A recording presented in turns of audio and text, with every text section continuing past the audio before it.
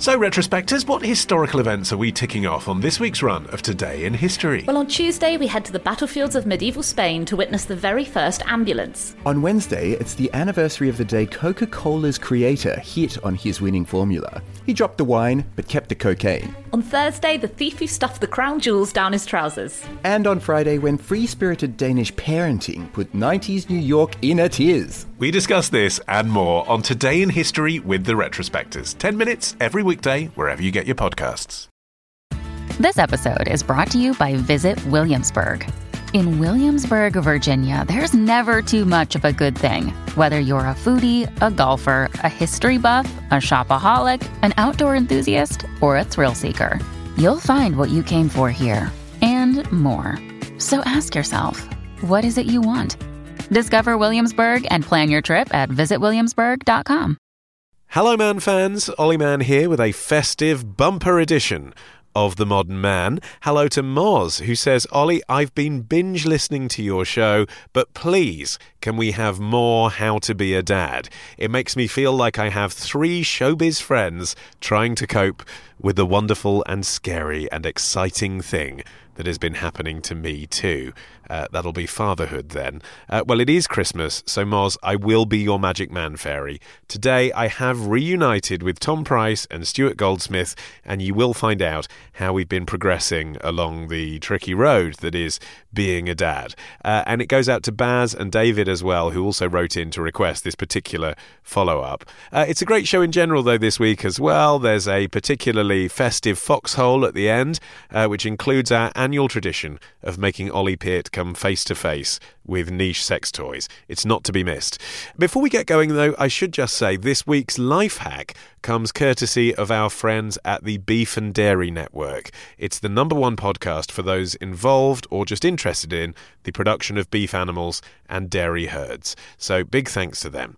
Right, on today's show, you will learn why sometimes you've got to shout at your children. You'll learn which sexual lubricant I think is the tastiest of the year. And you'll learn why, all these years on, Super Nanny still has a lot to answer for. Let's go. On this week's Modern Man. I feel like every day I'm not with him because I'm driving to Manchester and back to do 20 minutes work is a day wasted. Discipline, overparenting and benign neglect. How to be a dad, part 4. Just lick it, Ollie, and tell me what it tastes like. Okay, And Alex Fox empties Santa's sack for a very fappy Christmas. But first, it's time for the Zeitgeist, all the trends you need to know about for the week ahead, with a man who claims not to follow YouPorn Katie on Twitter, but I think that's because he secretly hacked her emails. It's Ollie Peart. You can check my Twitter account. I definitely don't. What are the big trends this week? Dead or dead to me? So you're going through your social media, and you look at the trends, and you see a name. And what's the first thing you think? They're dead. What happened to me recently, I saw Peter Kay trending. I thought, Peter Kay's dead! Oh, yeah, and that was probably because he cancelled his tour, didn't he? He cancelled his tour. Yes. No, I know. I exactly know this feeling. Yeah, you assume that if someone's trending, it's because everyone's saying R.I.P., and it's a crap way to find out when someone has died. But what's happened now, especially with all these Harvey Weinstein type things... They're Dead either, or rapist? What a great game show. Yeah, brilliant. Dead or dead to me? Dead to me. Because if they're a rapist, you obviously don't care anymore, so they might as well be dead to you. Yeah, so according to Vanity Fair, this is a game where everybody plays without even necessarily realising it. Vanity Fair, it's a credible source. It is for the first time ever. Not you with your reading Farmers Weekly to get your social media trends for once. I've never bought one from Farmers Weekly. It's normally like, according to Viz, the fashion statements of the week. But anyway, yeah, go on. What are Vanity Fair saying? That we all play this game, dead or dead to me. Like, back in the day, it was, well, they're dead. But now, because of the sexual harassment stuff... Yeah. It's also dead to me. Thankfully, Peter Kay just cancelled his tour. He wasn't a rapist or dead. If I may just pick a name that's an obvious crossover on the Venn diagram of dead and dead to me, Max Clifford. Now, that trended last week when he actually died. Yep. He was also in the category of dead to me because he was in prison at the time for sexual offences. Which is he? Well, he's void from the game because he was already dead to me when he trended the first time, right? Because he would have trended for getting accused and convicted of all those hideous crimes. Right. So then he's already dead to me. And now he's just dead. So maybe get a but bonus it's both. point. That's my point. You get a bonus point for Max Clifford. Yeah, maybe. So leaving alleged child molesters and sexually depraved attackers aside, what about the people whom aren't dead but are headline grabbing but you still assume they're dead? Because that's the third category. It's not dead or dead to me. it's just very old. I mean, Prince Philip, again, classic example. If you see Prince Philip trending, it's probably because he said something racist or he's cut a ribbon. Or he's ill. But I just assume he's dead. Well, because he's 92 or whatever. Yeah, exactly. David Attenborough's the other one. Yes. Whenever he trends, you're like, oh, Yes. no, come on. Yes, yeah, absolutely. And he just said something about plastic bags. I was like, thank God. Yeah. No, I agree. Like, but that's part of the game. It's like, it's heart sinking, and you have to, particularly if you love that person. Yeah. Because if you say it was David Attenborough, I'm not saying this would ever happen, by the way. No, he's going to live forever. Yeah, but it came out that actually something bad had happened. Yeah. Like, imagine how you'd feel. You'd be like, he's not dead, but he's a bastard. That would hurt even more. So the game is good fun for everyone, Great. and you can just play it over Christmas with your friends and family. Perfect. Family fun. What else have you got for us this week? Crypto donations. A while ago in the podcast, I mentioned, I chatted some stuff about cryptocurrency, and I said we should be accepting it as donations on the podcast, didn't I? Yes, you were saying Bitcoin's a big deal. I was saying, I'm not saying it isn't. I'm just saying it's a pain in the arse. No one normal is using it. You said, I'll set up a donations platform using Bitcoin. It'll be really easy. I said, no, it won't. It wasn't. We don't have a link. What's the latest? Well, if we'd had the link... Right, well, we literally could just do this full time and not worry about anything because Bitcoin, as we're talking, is worth about $18,000 or something. I know, but I didn't claim that it wasn't the future. No, I just said it was the future for geeks. It's fine. I only need one geek to be listening. That's true. I looked into it at the time and I just was like, oh no, it's too complicated. And you were right. But now it's a little bit easier and I've actually done it. Oh, right. Right? So you can donate to the show using Bitcoin? No. Oh. You can donate to the show. You can donate to Ollie Pitt's personal fund. Is that what you're doing? You can donate to the show using a cryptocurrency called XRP or Ripple. And the reason being, Bitcoin has sailed, Ollie. That ship has sailed. Oh, yeah. So we want to make the big isn't it? bucks, me and you. Mm. That's how we're going to roll. And it's basically this amazing new cryptocurrency. You're saying amazing. I mean, you're saying lots of things. Well, it's just shot up like something like 100% in the last 4 days. Why is it amazing? I mean, what is it? I reckon it's going to be the next big cryptocurrency. It's basically going to do what Bitcoin did. Okay. And the reason is it's the only cryptocurrency that's working directly with banks. I think you'll find this is what I was saying needed to happen, Ollie Pitt. Well, why didn't you get into cryptocurrency then? When you mentioned Bitcoin, I was like, yeah, but the thing is PayPal aren't using it, are they? NatWest aren't using it. Is that what's happened now? They're working with Amex. So there we are. Now people can pay us without thinking that they're funding criminality. Great. And so how Ripple works now, if you want to send money really quickly from, say, China to America, you convert Chinese yen into Ripple, send it, because it sends it like instantly and really cheaply, and then the person on the other end converts it back into US dollars.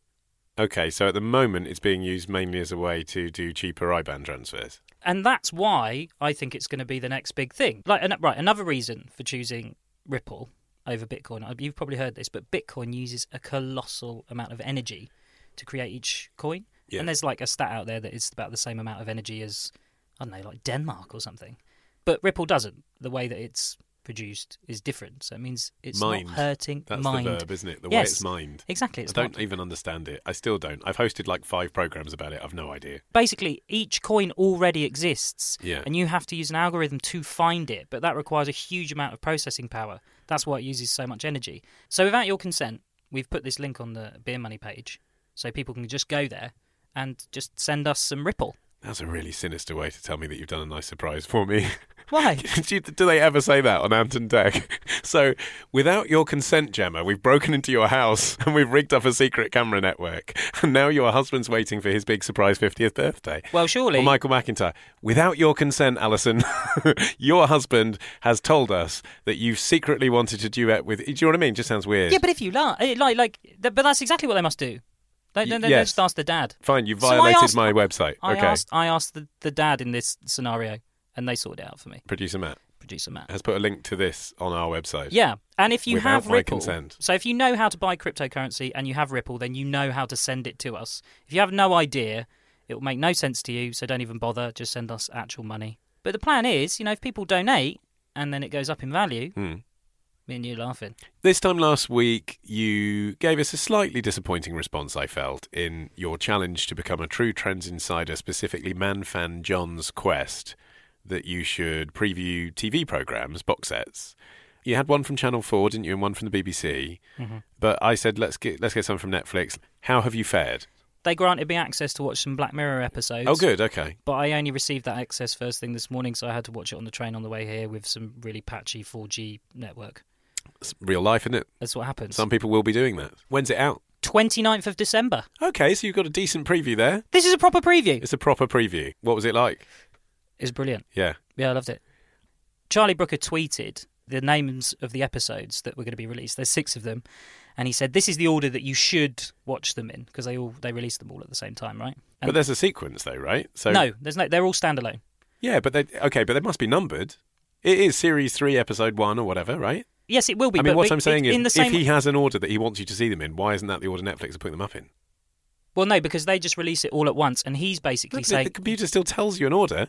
Yeah, well, it will have an order, but it's arbitrary. It doesn't mean anything. What? Well, no, yeah, exactly. It can't be arbitrary. Why not? Because... Why are you debating with me? It's come from the creator. They've spent millions of dollars creating standalone, brilliant episodes, and that's exactly what they are. They're not related in any way whatsoever.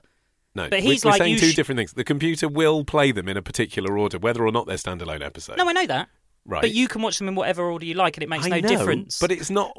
What I'm saying is... Well, I know what you're saying. Someone's decided, and it seems that what you're saying is that Charlie Brooker is saying, forget about the order that they turn up on Netflix. This is how you should watch them. Yeah, pretty much. That is pretty much. That's weird, isn't it? What is it? Yes. I mean, the tweet did say, this is the series we think you should watch them. So maybe it will come up that way on Netflix. But he was saying you can watch them in whatever order you like as well. Right. So he said the first one you should watch is called USS Callister. So that's the one I watched. We can hear a clip. Crew, we have a new member of the team. We meet again, Captain Daly! We're trapped. Jesus. Space Fleet never turned its back on those who need our help. 3 cheers for Captain Daly. Hip, hip, hooray! Hooray! So it's a Star Trek spoof? Yeah, sort of. But it looks quite light and breezy and fun in the trailer, but I'm guessing because it's Black Mirror that ain't the case. It gets progressively darker, like really dark, to the point where it can throw your mind into that weird spiral of just like, oh God, that's horrible. I don't like that. I don't want to think about that. So is it a parody of kind of 1960s sci-fi future, or is it about the world we're living in now, or both? So everything that you saw there is just not as it appears at all. It plays with the whole idea of infinity, life, living forever, and sentience, and what that means for people. Horrible, but good. But good, really good. Yeah, as good as the best episode. What is the best episode of Black Mirror in your opinion? My favourite is 15 Million Merits, which is the one where they're basically competing for these credits. And they can use them for various things, like buying an apple or whatever. But then some people use them to compete in a talent show. Oh, that's the Seen that one? That's one of the two that the two I've seen are pig fucking and that one. Right. Okay. Yeah. I quite liked it. It was good. Yeah. I would watch another. Well, it I just haven't. It definitely stands up to that. There's not that many funnies in it, though. Yeah. You know, like most Black Mirror episodes, there's a few bits where you sort of laugh a bit. Yeah. No, not on this. I was just the whole way through. I was just a bit like, oh no. Okay, good. Merry Christmas, everyone. Enjoy that. Jingle bells. Actually, interesting coming out just after Christmas, isn't it? So maybe that's more of your sort of... descent into January. Pre-New Year, but post-apocalyptic entry into 2018. Well done. I consider that an adequate fulfilment of our challenge. And so we can move on to the next, Ollie. Adequate. It is actually not written down for you this week, the challenge. It's in the form of a present. But It has been suggested by man fan Edwin. It's a new gadget, and we've wrapped it in Christmas paper for you to open and try out as your challenge. Wow. Ooh, this is exciting. It's not even Christmas. It says on the top, Halo Sport. Looks like a headphone case. I hope it's headphones. Ooh. It is headphones. What the? But they're special headphones, Ollie. What? I'll tell you what's in the middle, in the bridge between the two ears. It isn't normal wiring. Are you ready? Oh, it's not reading my brain or something, is it? It is stimulating your brain. Oh, God. That's right, Ollie. Thanks to the modern man and listener Edwin, you are going to try the latest trend of neuropriming. That sounds terrifying. It accelerates the brain's memorization of finger movements, so you can play music by heart. I've literally just watched Black Mirror. Halo Sport was part of the recipe that helped set 4 world records in 6 weeks. That's right, you can use it whilst you train and feel your muscles get bigger, tighter and firmer. What? Yeah, I know it does sound a bit like bullshit, but we're going to test to see whether it is. So is my challenge to break a world record? I think it's probably healthier if you see it that way rather than your challenge is to stimulate your brain with electrodes just in the interest of entertainment. Sure. So come back next week and let us know whether it's helped improve your performance in a particular sport or hobby of your choosing. Perhaps come back to us next week and tell us what that's going to be rather than I've put you on the spot, haven't I? Yeah, I'm still confused. Yeah? Okay, excellent. I look forward to unlocking your potential. Thanks.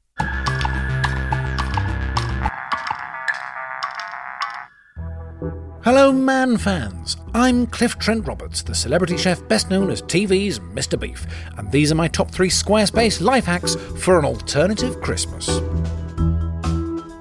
My first tip is, replace the turkey. Specifically, have you considered beef? While it's well known there was a cow in the Bethlehem stable slaughtered soon after Jesus' birth to provide nourishing beef for the Christ child, in the Gospel according to Matthew, a turkey was the wisecracking personal sidekick of King Herod, the biggest bastard in the Bible.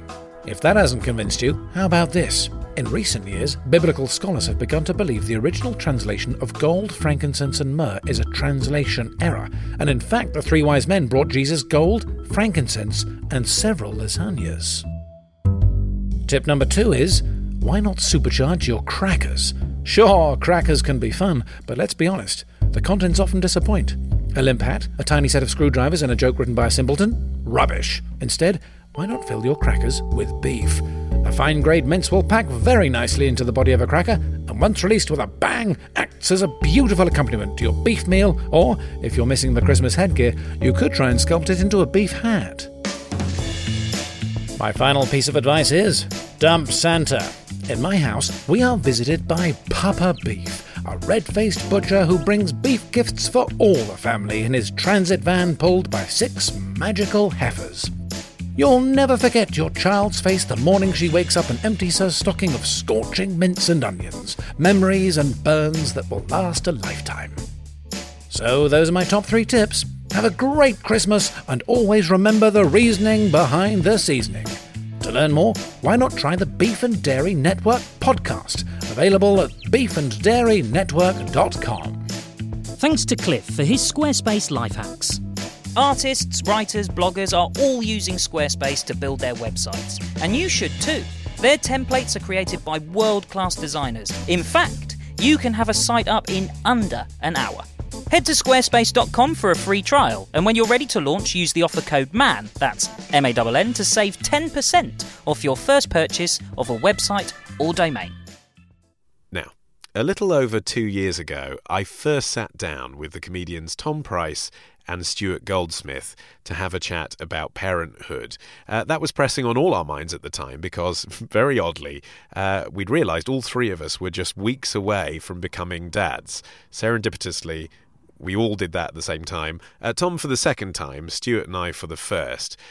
You can chronicle all our apprehensions of looming fatherhood and then our perspectives on the mucky business of supporting childbirth and then us questioning the value of Peppa Pig in our previous conversations on this podcast. Just look back through our archive, any episode called How to Be a Dad. This is the 4th instalment, but it doesn't matter if you haven't heard it before. Here's all you need to know. Our boys are now nearly 2, and that means tantrums and the terrible twos. Doesn't it? I don't know whether we are very lucky or it's the calm before the storm, because he has definitely recognised that he has a choice. He started being naughty. I had to tell him off 2 days ago. I told him off properly for the first time, and it was awful. Did he cry? Yes. Oh, yes. Did he sit on the naughty step or anything? Are you doing naughty steps? He was touching a light switch, and he's allowed to turn on the lamp next to my bedside. Sure. He's allowed to do that. It was a treat. And he did it lots. And I was like, you're doing it a bit much there. I'd like to stop that. I wasn't angry with him. Yeah, I was very careful to change gear from this is a game and you can do it to, okay, we're not doing that anymore. Yeah. And we went slowly into you're not allowed to do that anymore. And he looked at me and then he did it again. And I said, if you do that again, that's naughty. And then he looked at me and a little wicked glint came in his eye and he went, tap, like so that. What did you say? Did you shout? Absolutely not. I didn't shout. I said, okay, we're going downstairs now. That's naughty. And I picked him up and I took him out of the room and I could see my wife there going, I wonder where this is going. Because, she hadn't seen the naughty glint. I was like, he is deliberately playing up. So I took him out and then I was like, I've got to do something now because Yeah. I've said if you do that again, I'll get cross. Welcome to the wonderful world of disciplining, where you Sure. have to follow through. You have to follow Exactly. through. So I had to think of something to do. I'm Yeah. certainly not going to shout at him. I wasn't angry. I just knew that there had to be something that happened next. So I said, right, you're going to sit on this step. We went down to the bottom and I said, you're going to sit there and we're not going to do any playing. You're going to sit there for 2 minutes. Oh. And he got up and I think said, it's a no, shame. I don't think you you're should have going to done sit there. Yeah. And he cried and I had to sit there while he cried. And then he got up, and after 2 minutes, I said, okay, now we can go and do some playing. And I held him and I cuddled him, and I was just improvising wildly. I cuddled him and I said, I love you, and everything's fine now. Let's go and play.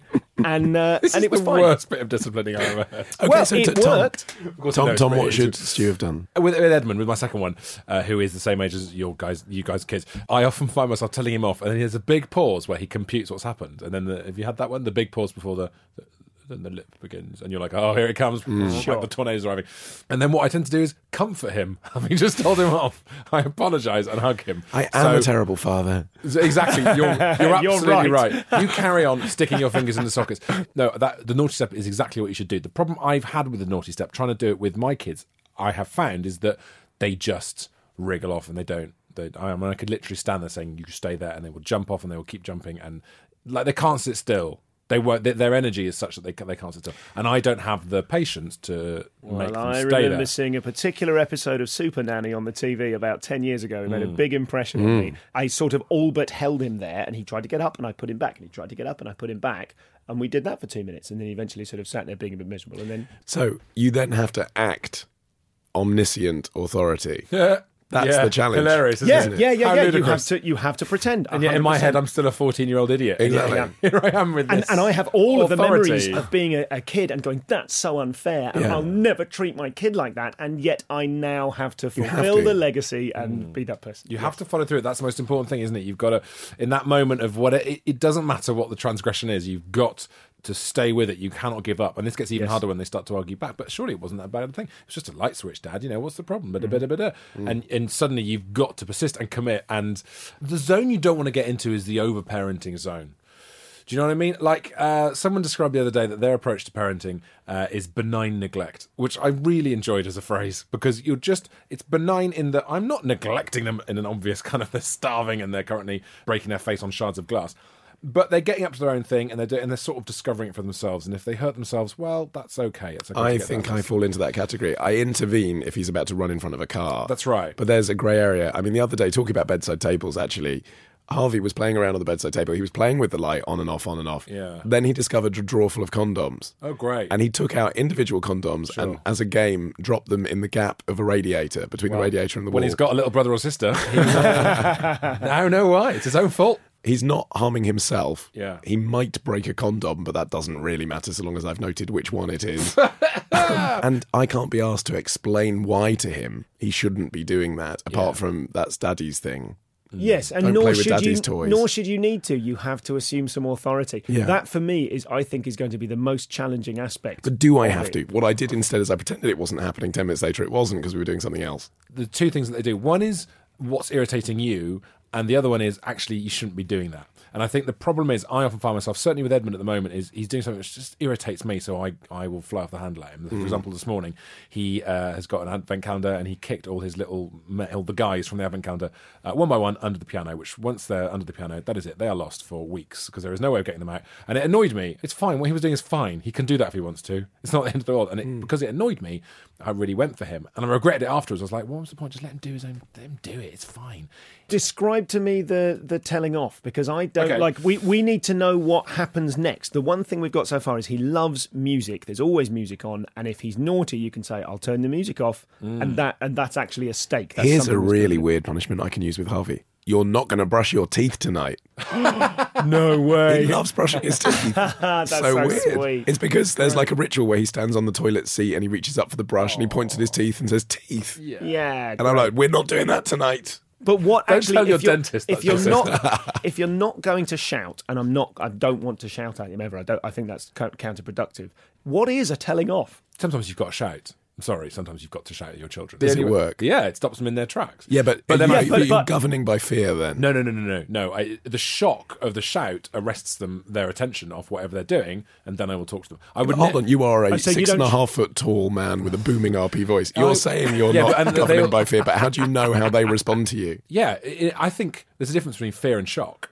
I'm jolting them out of it. So I'll and say, then you talk. So to give you to run it through what I did this morning. So he's kicking his toys and I think, Edmund, stop that, please. He ignores me. He carries on. Edmund, stop it. He carries on doing it. Edmund, stop it. Wow. Right? I mean, I don't know about you, Stuart, but I'm sitting up. As soon as he looked at me, I was like, listen, darling, you can't kick them under there because we can't get them back and they're gone. Bye. And then I start going, bye, guys. And then he's like, oh, bye, guys. And then he got sad and upset. So he kind of realised what he'd done. And if I hadn't shouted, I wouldn't have been able to get his attention. Stuart doesn't shout, so what would you do? Yeah. Well, send him an email.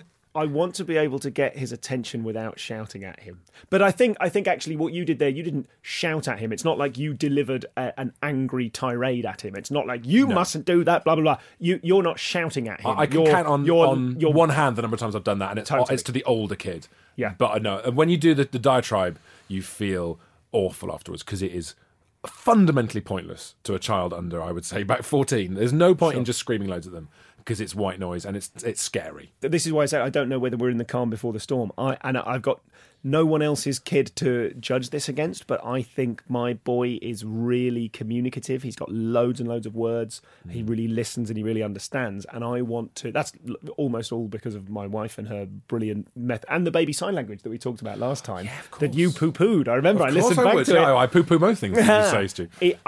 He can say so much and it's really gratifying. Okay, that's interesting.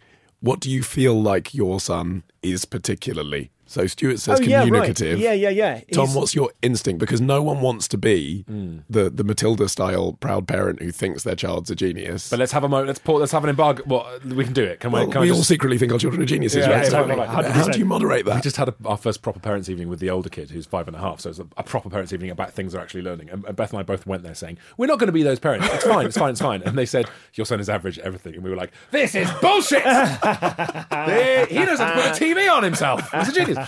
I think my guy is very communicative. I think he's sensitive. I don't think he's particularly outgoing at the moment, but he is really able to focus on things. You might as well have shouted at him, if he's sensitive and inhibited. Yeah. And all the benefits without being able to scream at him. Yeah, he loves music, he loves dancing. Yes, we've got that in our house, a lot of dancing. Oh, yes, mate, actually. It's so, isn't it great? So the unaffected joy of I'm into so much new music now because we play random stuff on Spotify and if he likes it, it goes on his playlist. So he's got a playlist now with 55 tracks in it by artists I've mostly never heard of. And now I'm into those artists because he likes particular things. And weirdly, we can sing a tiny snatch of he loves, he's got his own names for all the songs. So he loves Boys and Girls by Blur and he calls the song Baby because he thinks Damon Albarn looks like a baby in the video. Right? I can say to him, avoid it. Like that bit, avoiding all words, like that tiny, I can go, avoid it, and he'll go, baby. And he will recognise 1 second verbal samples from 50 odd things. And we play this game as we're walking along. He's a genius. He's a genius. He's a genius. I would say my son is, what's a nice way of saying this? You've said too much already, I fear. Average at everything. Yeah, no, he's a big personality. He is loud and explosive and enthusiastic. I can't imagine where it's going from. Whereas mine's needy. How did that happen? Do you have to watch what you say now that they're picking up words? Yes. Yeah, I do. No, I don't bother. We don't bother. I mean, not with Edward. With Wilfred we do, because he... should you? Because he's... Yeah, should do. Yeah, you absolutely should do. Yeah. Wilfred came up to me the other day and said, Daddy, I know what the F word is. And I was like, wow.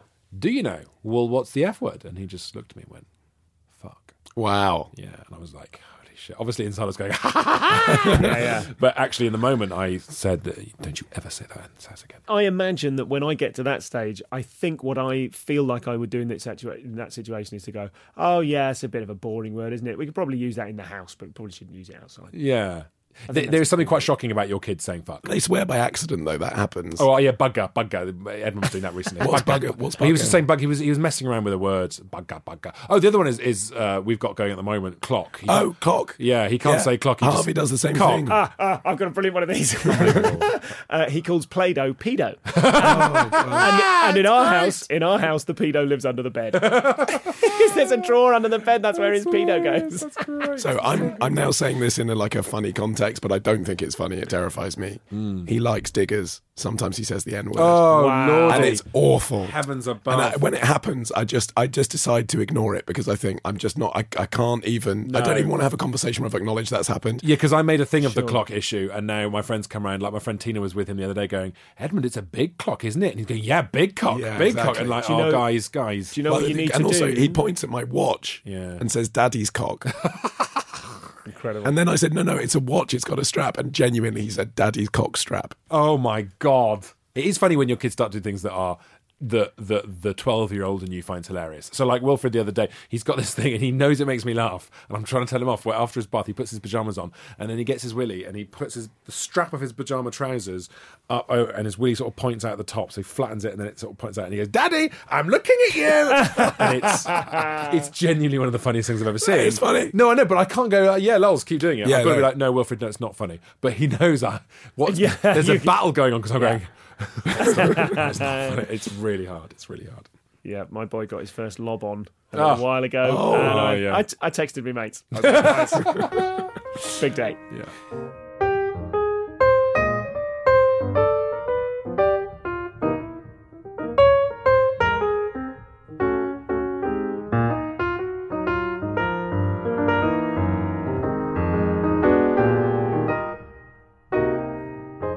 I recognise that I have to be away a lot. I'm sometimes away for 4 and 5 nights on the trot. I really want to talk about that. I find that it's really well, we painful. can talk about that, Tom. And when I get home, if I've been away, I'm then back. If I then go out the front door to put the bins out, to put the recycling out, he will stand at the door and look upset because he thinks I'm going away again. And when I go, I'm often away for a long time, and that's incredibly painful. When you're gone for 5 days, Yeah. I presume he's with his mother rather than being neglected entirely. No, he just hangs out with whoever. She's sort of open house. Does that he's mean with his mum. when you return that he inevitably has more of a bond with her than with you? And how does that make you feel? Yes, I think it does, and it's painful. So when you recognise that, when you come in and you see that your son's saying he wasn't Like, here for I 5 expect him to want to run up and cuddle me, and he doesn't. Right. Yeah, he goes, "Oh, you're here, great," and you know what I mean, and gets on with stuff. Yeah. Typing. Whatever. He's responding to your telling off emails. That's what he's typing. Yeah, right. It used to affect me more than it does. Now I'm just like, he has got a great relationship with his mum. They tick over really nicely. And when I get back, it's my job to insinuate myself back into the family for a bit, and I just need to recognise that when I do that, it's going to be a little bit tougher because he isn't going to drop everything and run over to me. That insinuating your way back in, is that something that you proactively pursue, or do you just chill out and it sort of naturally happens? Do you see what I mean? Well, do you sort of think, I I need to do more today because I've been away for 5 days, so I'll do a bit extra, or do you just chill out and do what your normal roles are? I have the instinct to try and do more, and I try to control that because I do worry that I'm making him needy by being needy. I'm quite a needy person. I don't want him to be that. I want him to be emotionally robust in a way that I'm not, or that I wasn't until the age of like last week. I fear it's going to be one of those things that I can't help but teach him. Because when I pick him up and cuddle him, I crush him to my face. I cuddle him all the time. And I've had this conversation with my wife, like, am I making him soft because I'm such a heart on my sleeve, tearful, emotionally flary kind of a guy?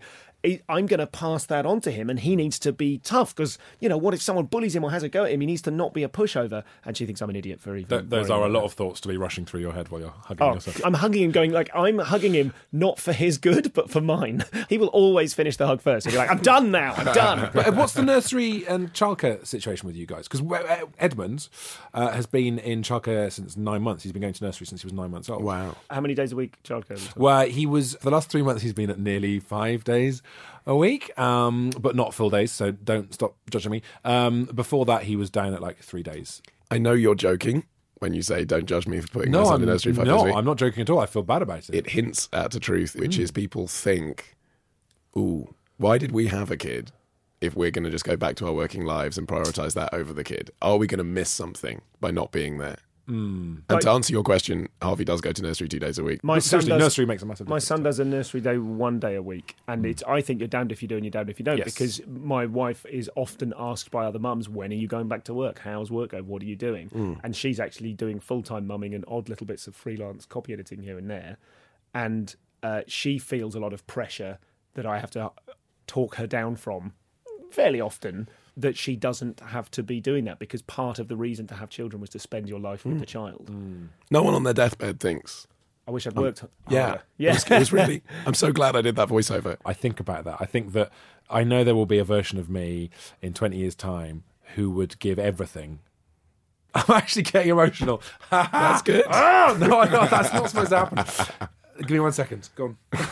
Well, I mean, not to preempt what you're going to say, but I feel like I feel like every day I'm not with him because I'm driving to Manchester and back to do 20 minutes work is a day wasted. I resent... About 6 months ago, I started to hit this real grind that made me very unhappy of just resenting work for taking me away from him. And I really had to sit down and get my head straight with, okay, a lot of dads, I'm sure, if they work in the city, say, they have to get up at 6 or 5 in the morning and go off, and they just make it home in time for bedtime, and then they get the weekend together. Not a lot. I mean, most. Right, okay. Right? I mean, we're trying to change gender politics, but basically still most dads, that's the case. Sure. Whereas I'm away a lot, but I really my wife had to hammer this into me. I get to be at home on a Wednesday morning, say, or a Monday morning, and I forget because I've just factored it into this is how my life works, then I've got to go there, then I've got to travel there, I've got to be there for a weekend, all the rest of it. But actually what's happening is I'm day to day in his life much more than a lot of dads. It's such a gift. And you see this especially when you get to school as well, when the kids get to school age. You see so many dads who are never there at drop-off, they're never there at pick-up. Because I'm mortally afraid of school because he's going to be working a 9-to-5 job and I'm only going to see him evenings and weekends. I feel like my work happens at the opposite of his. And my big stress was I should have done a real job. I've made all the wrong decisions. I wasn't thinking about parenthood. And now I'm going to end up with, who cares if I'm free on a Wednesday afternoon? He won't be. I would rather that my son had a dad who was very fulfilled and happy in what he does. Do you know what I mean? If I was around with my kids all the time and I was having to shut down all the things I love doing career-wise, I would become a grumpy shithead within about 2 weeks. I would. That's a fact. And he'd get a lot more time with a sad dad. Whereas what I would rather he got was a fulfilled dad. And career-wise, definitely that at the moment. Yeah. And I can rock up and be like, hey... Do you know what I'm saying?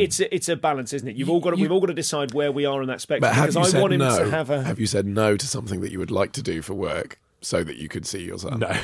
No, I haven't. And that sometimes gets me in hot water, definitely. Yeah. I have. Yeah. What I worry about is the kind of career drag incurred by that I will never find out about. I mean, I think about that constantly. I think if I'd have spent the last 2 years not being sort of part-time dad, but having invested all that time into this show, for example, would we have more listeners? Would I have better guests? Yeah, how do you think?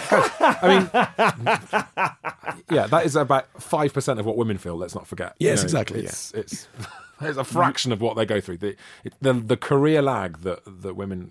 But that's the new thing, isn't it? That's what's women changed. Having a tougher time. I don't think that is the new thing. No, the new thing is that men have to consider any of that at all, because in the old model, men did just go to work and they didn't have to think about it because that was society. The fact that the three of us have stupid jobs and freelance lifestyles and make choices means that we're making choices not to be with our children, and yet would espouse all these values about us being equal parents. Yes, I'm trying to do more of the mental load. I really am. There's that feminist comic probably 6 months ago or something in The Guardian was about the mental load, and it was written by a woman about all the times when men come home from work and sit around and it's like, can you do this, can you do that? And it's kind of men retreat into this position of, you can't help but retreat because often we have lower standards of cleanliness. So that doesn't really need doing, so I'm not going to do it. And then you end up putting your partner in a position where she has to not only do all the childcare, she has to manage the running of the house. And I'm really trying at the moment. And I'm not kind of bigging myself up here, not in a saintly way. I am massively underperforming, but I'm at least trying to be aware of the times when if I put a wash on, I should also take it out. Do you know what I mean? Hang it up rather than just be fine with things being done to my level of satisfaction. I'm trying to come up to her level of satisfaction with a ticking over household. But actually, there's something as well about setting your own expectations for what's a good day out for your kid as well. Because I've noticed that, yes, I can go to a theme park and spend 30 quid and make him go around something that he has absolutely no interest in, really, and would be just as happy in the Lego shop. But I've seen this so many times with dads especially who are doing lots of flapping, lots of, hey, fun, here we go, fireworks going off, we've got friends coming over, I bought you new Lego. And I'm like, seriously, sit in a room like the one we're in right now with nothing in and you... That kid wants you and nothing else, and he will have the best 2 hours. Okay, but what is the best low-budget day out that you have? Because something that I've done with Harvey, which works brilliantly for him, he's really into diggers and trucks. The best thing for him is to go to South Mimms service station, stand on the verge in front of Starbucks and point at the trucks as they come in. Lovely. Oh, you've done 2 hours like that. Well, something I've noticed is we never go to the shops. I sort of assumed that there'd be more of that in parenting, that there'd be more like going to a shopping centre and walking around. We don't do supermarkets anymore because of online shopping. Oh, no. I haven't taken the kids to the supermarket. Like Edmund, genuinely, I don't think he's been to a big supermarket for months, if not years. See, this is one of the things they need to learn is that they can't have everything, right? So if you go past the toy aisle enough times and they can't have it, then I think that helps that lesson sink in. That's quite cruel. That is needlessly cruel. Is that something? He's like, right, 1 second, Jen. You go and sort out the crisps. You get the crisps. I'm going to take this child up and down the toy aisle, showing him what he can't have. No, we treat it more as like a museum. So he points at the toy and says, digger. And I say, yes, that's a digger. And then we carry on.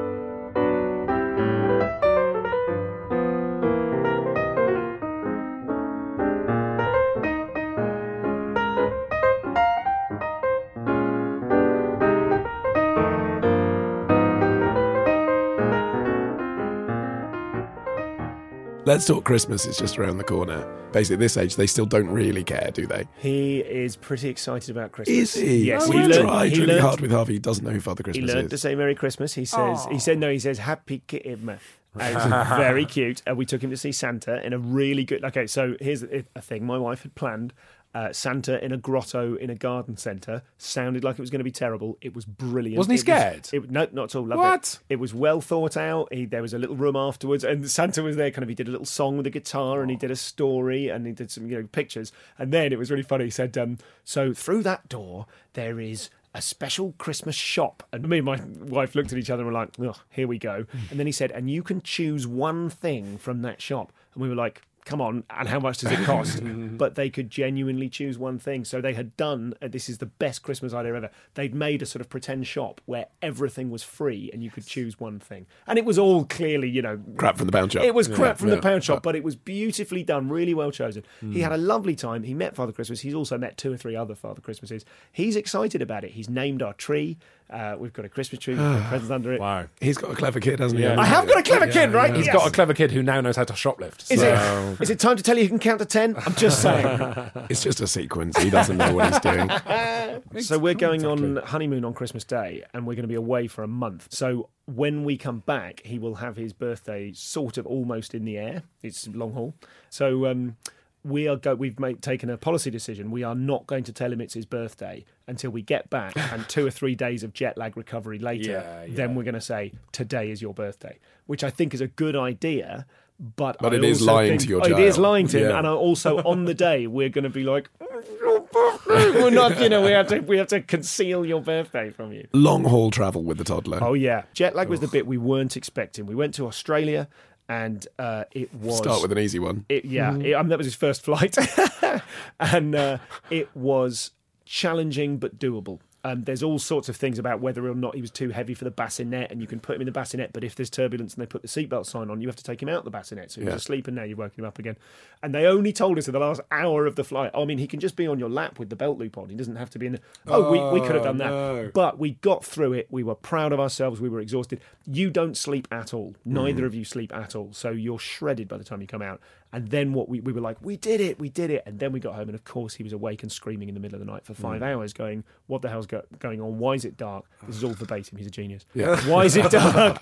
I don't understand. But this time we're probably dreading it less, but we're aware it's going to be harder because it's a longer flight. We're going to New Zealand. We fly at 8 p.m. on Christmas Day. So the first chunk of it, hopefully he'll be asleep for most, if not all of that. Then it's 3 hours in Dubai airport where he's going to wake up, be wired and go nuts. And then it's properly 13 or 14 hours on a flight where we're going to have a nearly 2-year-old running up and down the place.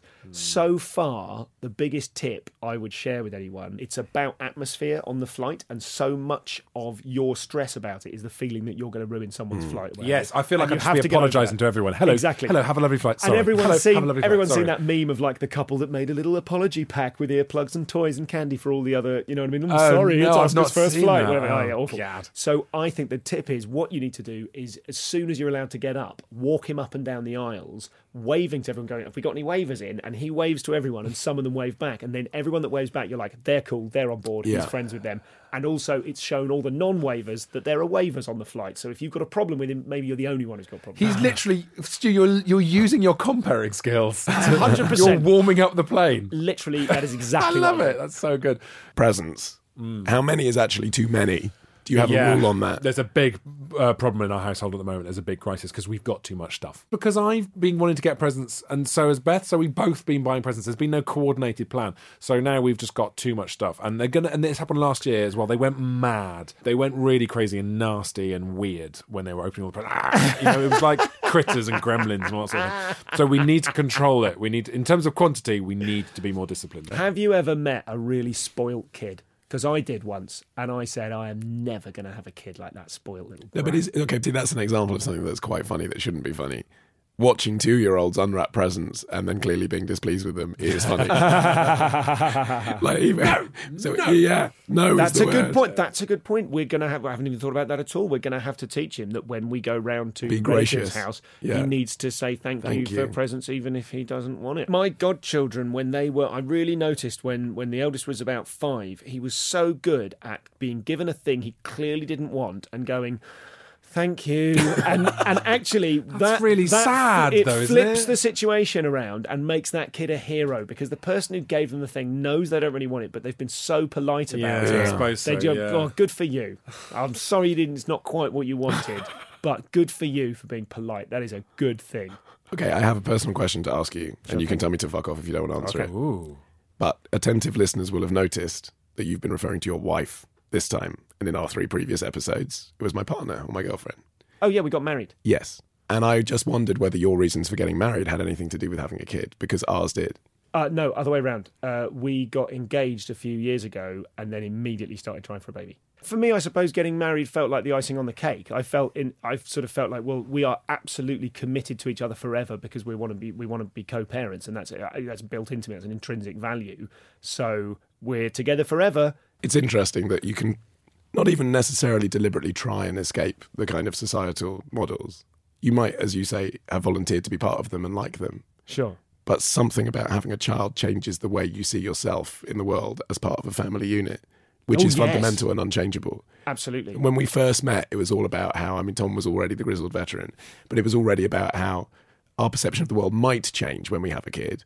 But delivered in a slightly flippant kind of, it'll be 9 months of hell, but then it'll be fine. Oh, yeah, But actually, it is completely fundamental. Completely fundamentally changed. The way I described it to people was, to no one who ever understood this reference, but maybe one of your listeners, there's a bad guy in the world of Marvel superheroes called Nitro, whose ability is that he can blow himself up and reform, so he's a sort of walking bomb. And I felt like that happened to me. I was completely disintegrated, and myself and my ego and everything was obliterated by having a baby. And then I spent a year putting myself back together, and that year was challenging, and I wasn't as happy as I expected to be. And now I'm just walking on air. This idea that you just said, Ollie, that it would be bad for 9 months and then you just carry on where you left off before the baby. It's like, no, that's... No. For a lot of people, certainly for me, it was an end of a chapter. I would say youth, not youth. Maybe let's not call it youth because that's the end of the story where you are the protagonist. Yes, that's exactly it. And that for me, and what you were saying just now, Stu, resonates so much with me as well. That I had so many freedoms and such little purpose, and then the kid comes along and it just goes shunk, and it all just having less choice has been maybe so much happier. I have so much less to worry about now. It's just get money. You have priorities. That's all it is. Get money, and it's but it's true. You realise when you have a kid, you realise you're not the picture, you're the frame. Stuart Goldsmith and Tom Price. If you want to hear more from them, and why wouldn't you, Stuart's podcast is called The Comedian's Comedian. It's an interview show with other stand-up comics. It's brilliant. I'd highly recommend the Reginald D. Hunter episode. You can find that at comedianscomedian.com. And Tom, you can hear also being brilliant every weekend on The Wireless. He hosts the Weekend Breakfast Show on Magic. And also you can follow his tweets at PriceTom. Right, up next is Alex Fox's Christmas special. After this.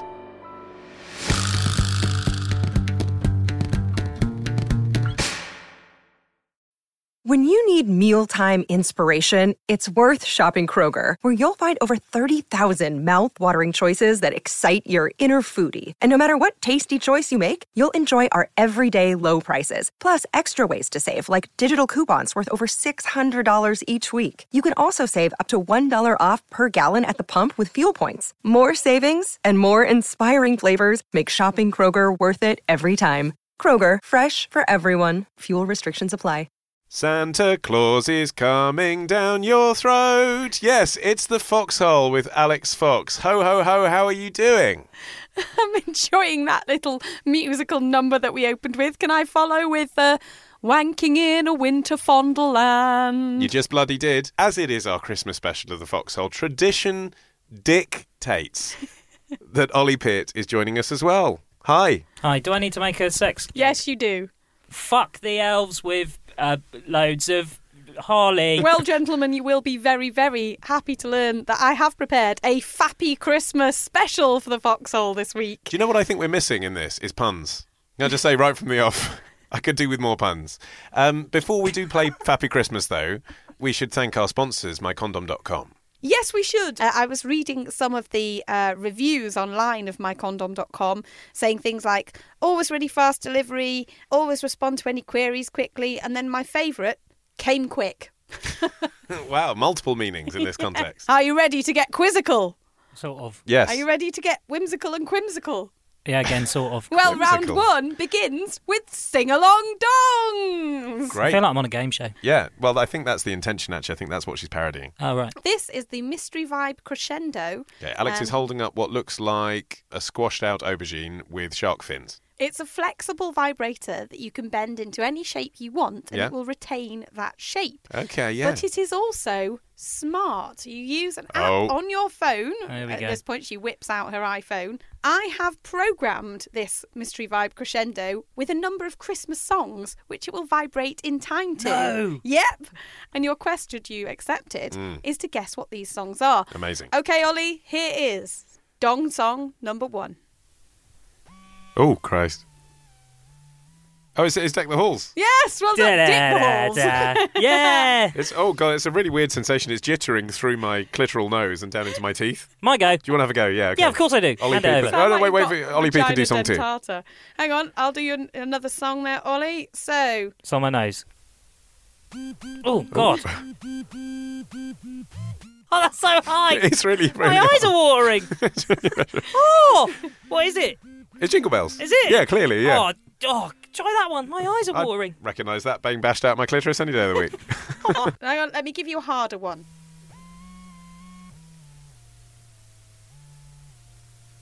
Santa Baby. It is! Oh, Very good, yeah. Yes. Anyway, right, so you're not supposed to put it up your nose. You're supposed to put it up your vag. And what's the point of setting it to a different song? It's really just a gimmick. It's a fun thing that Mystery Vibe have done to celebrate Christmas time. But usually you can get there's about 40 odd different vibrational patterns that you can download, or you can program your own in there. Right, so I guess you could do a kind of vibrator mixtape, couldn't you, for the one you love? A smega mix. If they haven't watched very well. Too much. A reindeer called Rudolph has told me, Ollie P, that you are the winner of round 1. Oh, yes. Congratulations. Are you ready for round 2? Definitely. It depends where I have to put the next product. Yes. It's called Lubular Bells. Excellent. Oh, no. For this one, gents, I'll require you to pop on these blindfolds that I have here. Oh, Christ. Okay. Ollie P, just hold out your hand and please. Oh, hey, doing clutch. this. It's a candy cane. Don't worry, it's Oh, okay, nothing worse. okay. And Ollie Man, could you do the same? I am applying to the candy cane some squirts of lube, flavoured lube, and I now require you to suck the candy cane and tell me what flavour you think this I was is. going to say eat something.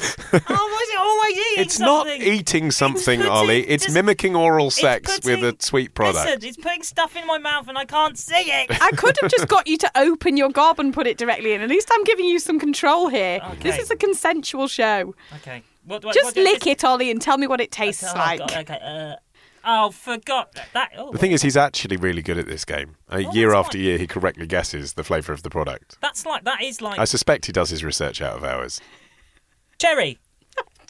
Harry. What is it? It's a festive one. Oh, cinnamon. I can definitely taste cinnamon. It's cinnamon bun. Yes. Yay, well done. Oh, right, it's actually quite nice. I think it's quite nice. I'm covered in the bloody stuff now. Okay, so is this equally a festive flavour? This is an equally festive flavour. Okay, because that does narrow it down a bit, obviously. All over my crotch. There we go. Okay, so in the mouth and lick it up. That is delicious. I'm so grossed out right now. That is actually very Don't say tasty. it like that. No, but it is. Just say, that's quite nice. Not if I tell you that this is now I like could suck on that flavour, all day. You're going to be really embarrassed. No, it's like butterscotch or like toffee nut or something like that. I'd pay Starbucks 60p to add that to my coffee. Well, Starbucks or Starfucks is quite close. This is Starbucks. Wow. Is it mint chocolate chip? It's peppermint cocoa. Yeah, okay, well, that was close enough, wasn't it? Ollie did get his almost right, though. He didn't guess bun. Okay, my little elves, you may remove your blindfolds. And the products that you've just consumed are both by Wicked Sensual Care, who make genuinely the tastiest, most flavoursome lubricants that I have ever experienced. It was delicious. In my life. They're really good, aren't they? What it needed was a little bit of genital sweat in there, and then it was absolutely perfect. Also, it's great for rimming, i.e. licking someone's bumhole, because then you can make it taste like a cinnamon, so it's cinnamon a bun. cinnamon bun that tastes like shit. That is not on the packet. I think you better score us. I think I'm going to call that one a draw. What? What's round 3? You've already experienced Secret Santa in your lives. Are you ready for Secretions Santa? I'm ready as I'll ever be. Santa's brought you a mystery gift each, boys, and it's your job to guess what it is and what it does. Okay. Okay, Ollie Man, here is your present. Oh, thank you. What the... Oh, how to describe that? I mean, there's a loop that I'm putting around my finger, but I imagine that bit goes around the shaft of a cock. There's what I assume to be a vibrating section, but maybe it isn't vibrating. It looks like one of those rubber bike lights. Just yes, without a light. It does a bit, yeah. Yeah. Okay, so do I have to press a button? Oh! There we go. As ever, I was not far off. It does indeed vibrate. The way you're holding it isn't far off what it's intended for. Okay, so it's not for a gentleman's penis, this. Is it for a finger? This is called the Fin Vibrator by a new company called Dame, who are a female-founded company.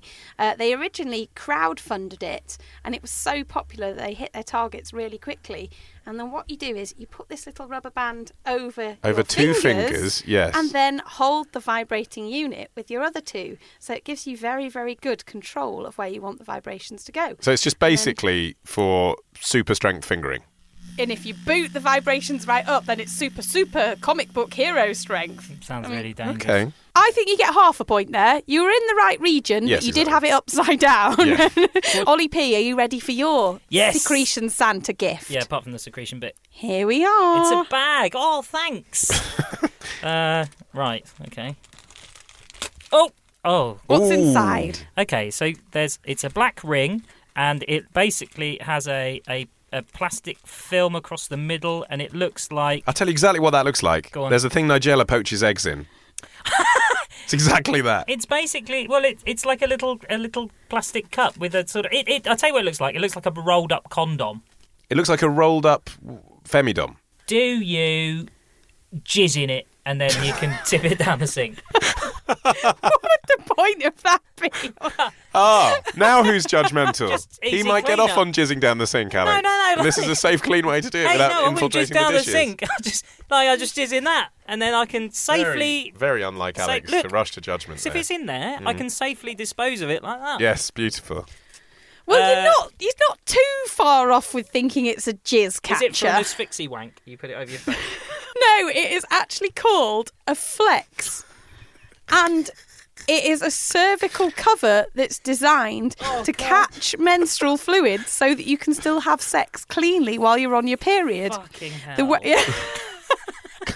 way that you use it is you squeeze the ring so it's flat like that, insert it up your foof, and then kind of angle it so that it sits in the same way that a diaphragm would over the entrance to the cervix.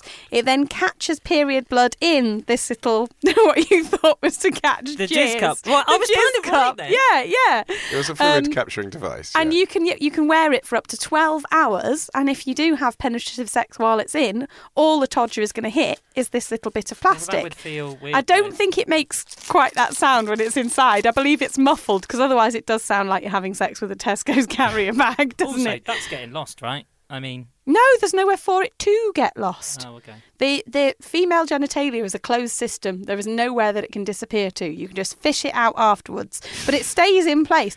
Are you ready for the final round? I feel sick. Before that, I'm going to have to give the point to Ollie Mann there. I'm afraid, Ollie P, your jizz catcher is not He just quite... said fingering thing. I said it catches fluid. Right, I'm winning the next round. So this is the decider. The next round is called the lump of coal. Now, lumps of coal are what naughty children get in place of gifts in their stocking. They're the crap gift, basically, the shit present. Every year, people come to me with their ideas for sex toys or sexually linked innovations, and some of them are quite decent, and some of them are absolute bullshit. But your quest in this round is to guess the worst idea for a sex toy that anyone has come to me with this year. What do you imagine the most terrible idea that I've heard might be? Okay, hear me out, because this is about gross, right? I'm really worried about what he's going to say. A dog's arsehole. A fuckable dog's arsehole. That already exists. There are multiple versions of fuckable dogs' arseholes. That's been invented? Yeah, there are a lot of... actual fuck! No! Because what she's about to say is, no, it's cosplay, it's dressing up, it's expressing your sexual interest. It's fucking right? a dog in the bum. Yep. A plastic Fine if dog, it's a fantasy. Though. It's a fantasy. Precisely. Yeah. Ollie Mann has learned so much through 60 the episodes foxhole. in. Yeah. Oh, God. You I can also- genuinely thought I was, like, groundbreakingly disgusting with that offering. Okay. Not even close. A fuckable nostril that smells of poo. I'm not No, sure. no, I've got it. A pair of funny glasses. You know, we used to have the eyeballs on springs, but it's Yeah. two cocks. They probably exist for hen parties. I've got They it! probably do. A website where you get a fuckable doll that you can basically send in a picture of your relative and they print it out on there. That also exists. Yeah. Fucking what? That's a good idea. It's not... What? Yes. When you say your relative, if you turn it to incest, it's a bit weird, but it's a good idea in terms of, like, putting your significant other on a sex doll. Do you want to know Please. what the worst concept I've ever heard for a sex toy this year? It was a butt plug that doubles as a moon cup. Ooh. Simultaneously, or... The idea was... What's a moon cup? A moon cup is basically that thing she just showed us that you can have sex whilst you're having your period. A moon but it's cup, just yeah. for collecting menstrual blood. You take it out, You've empty got your head it, in your hands. wash This isn't a it sex and pop thing. it back This in. is a I'm having a period thing. Yeah, it's fine. I'm having a period thing. Very natural. It's just I know what's coming next. Sure, okay, yeah. You've heard the butt plug bit, sure. Yeah. Moon cups are a lot better for the environment than sanitary towels or tampons because you wash and reuse them. You And don't we've throw them away all all the been time. looking for an environmentally friendly butt plug. Well, This could be the answer. this chap came to me and he said, why don't you make a moon cup with a kind of butt plug end on it, which for a start would stick out of the bottom of your vaginal opening and be incredibly uncomfortable. But his idea was that you could then pull it out of your vag and stick it up your arse. And he even said to me, oh, it'd be great for women who are into butt play, for if they're ever just caught short without a tampon. So you're just wandering around with this massive thing sticking out of your sphincter that you'll pull out of your butt and then slam up your foof. And he thought that was a good idea. Well, I mean, if you want to make it super convenient, I mean, obviously you should put some lipstick in there as well and some foundation. So it's just like a Swiss Army Your knife. car keys. Yeah, but for the butt plug fetishist. I admire his Perfect. pragmatic approach. Yeah. So, the 2017 overall winner of Fappy Christmas is... bum roll, please. Ollie Mann! Yes. Robbed. And your prize is a vajankle. Real, existing, fuckable vag ankle. Tricky to re-gift, but is wrong with I do have a tricky uncle. Alex, it's been an absolute pleasure. Happy Christmas to you. Fappy Christmas to you. And a consensually slappy New Year. And let's just test whether Ollie Peart actually listens the whole way through the show every week. If listeners want to get themselves an excellent deal on sex toys or condoms, what should they do, Ollie? Go to Mycondom.com. Yes, and what's the code they should use to get 15% off? Foxhole. Very good. Yes, he's done it. He listens to his own show. It's just ingrained in my brain. As is the idea of a fuckable dog butt now. Oh. Happy Christmas, Ollie P. Sweet dreams. And with that, we have very nearly reached the end of this week's Modern Man, but there is just time to anoint a Christmas ambassador. It is Elizabeth from Nashville, Tennessee, who says, I've just started listening to the show thanks to my English boyfriend. Each week makes work a little more bearable. He's been a fan since the start, so I thought I'd buy you some beers in his name. Thanks, Elizabeth. I think the best Christmas gift I could give him would be to hear his name on your podcast. Here it is. Jonty McDonald. Consider it done. And Elizabeth, I hereby pronounce you all Manbassador for Nashville. Yeehaw. Our theme is by Django Django, and my Christmas album of the year is by Tom Chaplin, him out of Keene. And from it, here is his amazing cover of Walking in the Air. It's out now on Island Records. I've been Ollie Mann, the producer Matt Hill, and we'll be back in 2 weeks' time with our season finale. Until then, have a really happy Christmas and a very fappy New Year. We're walking in the air. We're floating in the moonlit sky.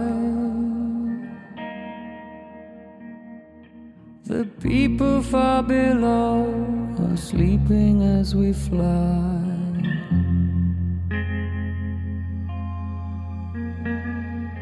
I'm holding very tight. I'm riding in the midnight blue. So, retrospectors, what historical events are we ticking off on this week's run of Today in History? Well, on Tuesday, we head to the battlefields of medieval Spain to witness the very first ambulance. On Wednesday, it's the anniversary of the day Coca-Cola's creator hit on his winning formula. He dropped the wine, but kept the cocaine. On Thursday, the thief who stuffed the crown jewels down his trousers. And on Friday, when free-spirited Danish parenting put 90s New York in a tears. We discuss this and more on Today in History with the Retrospectors. 10 minutes every weekday, wherever you get your podcasts.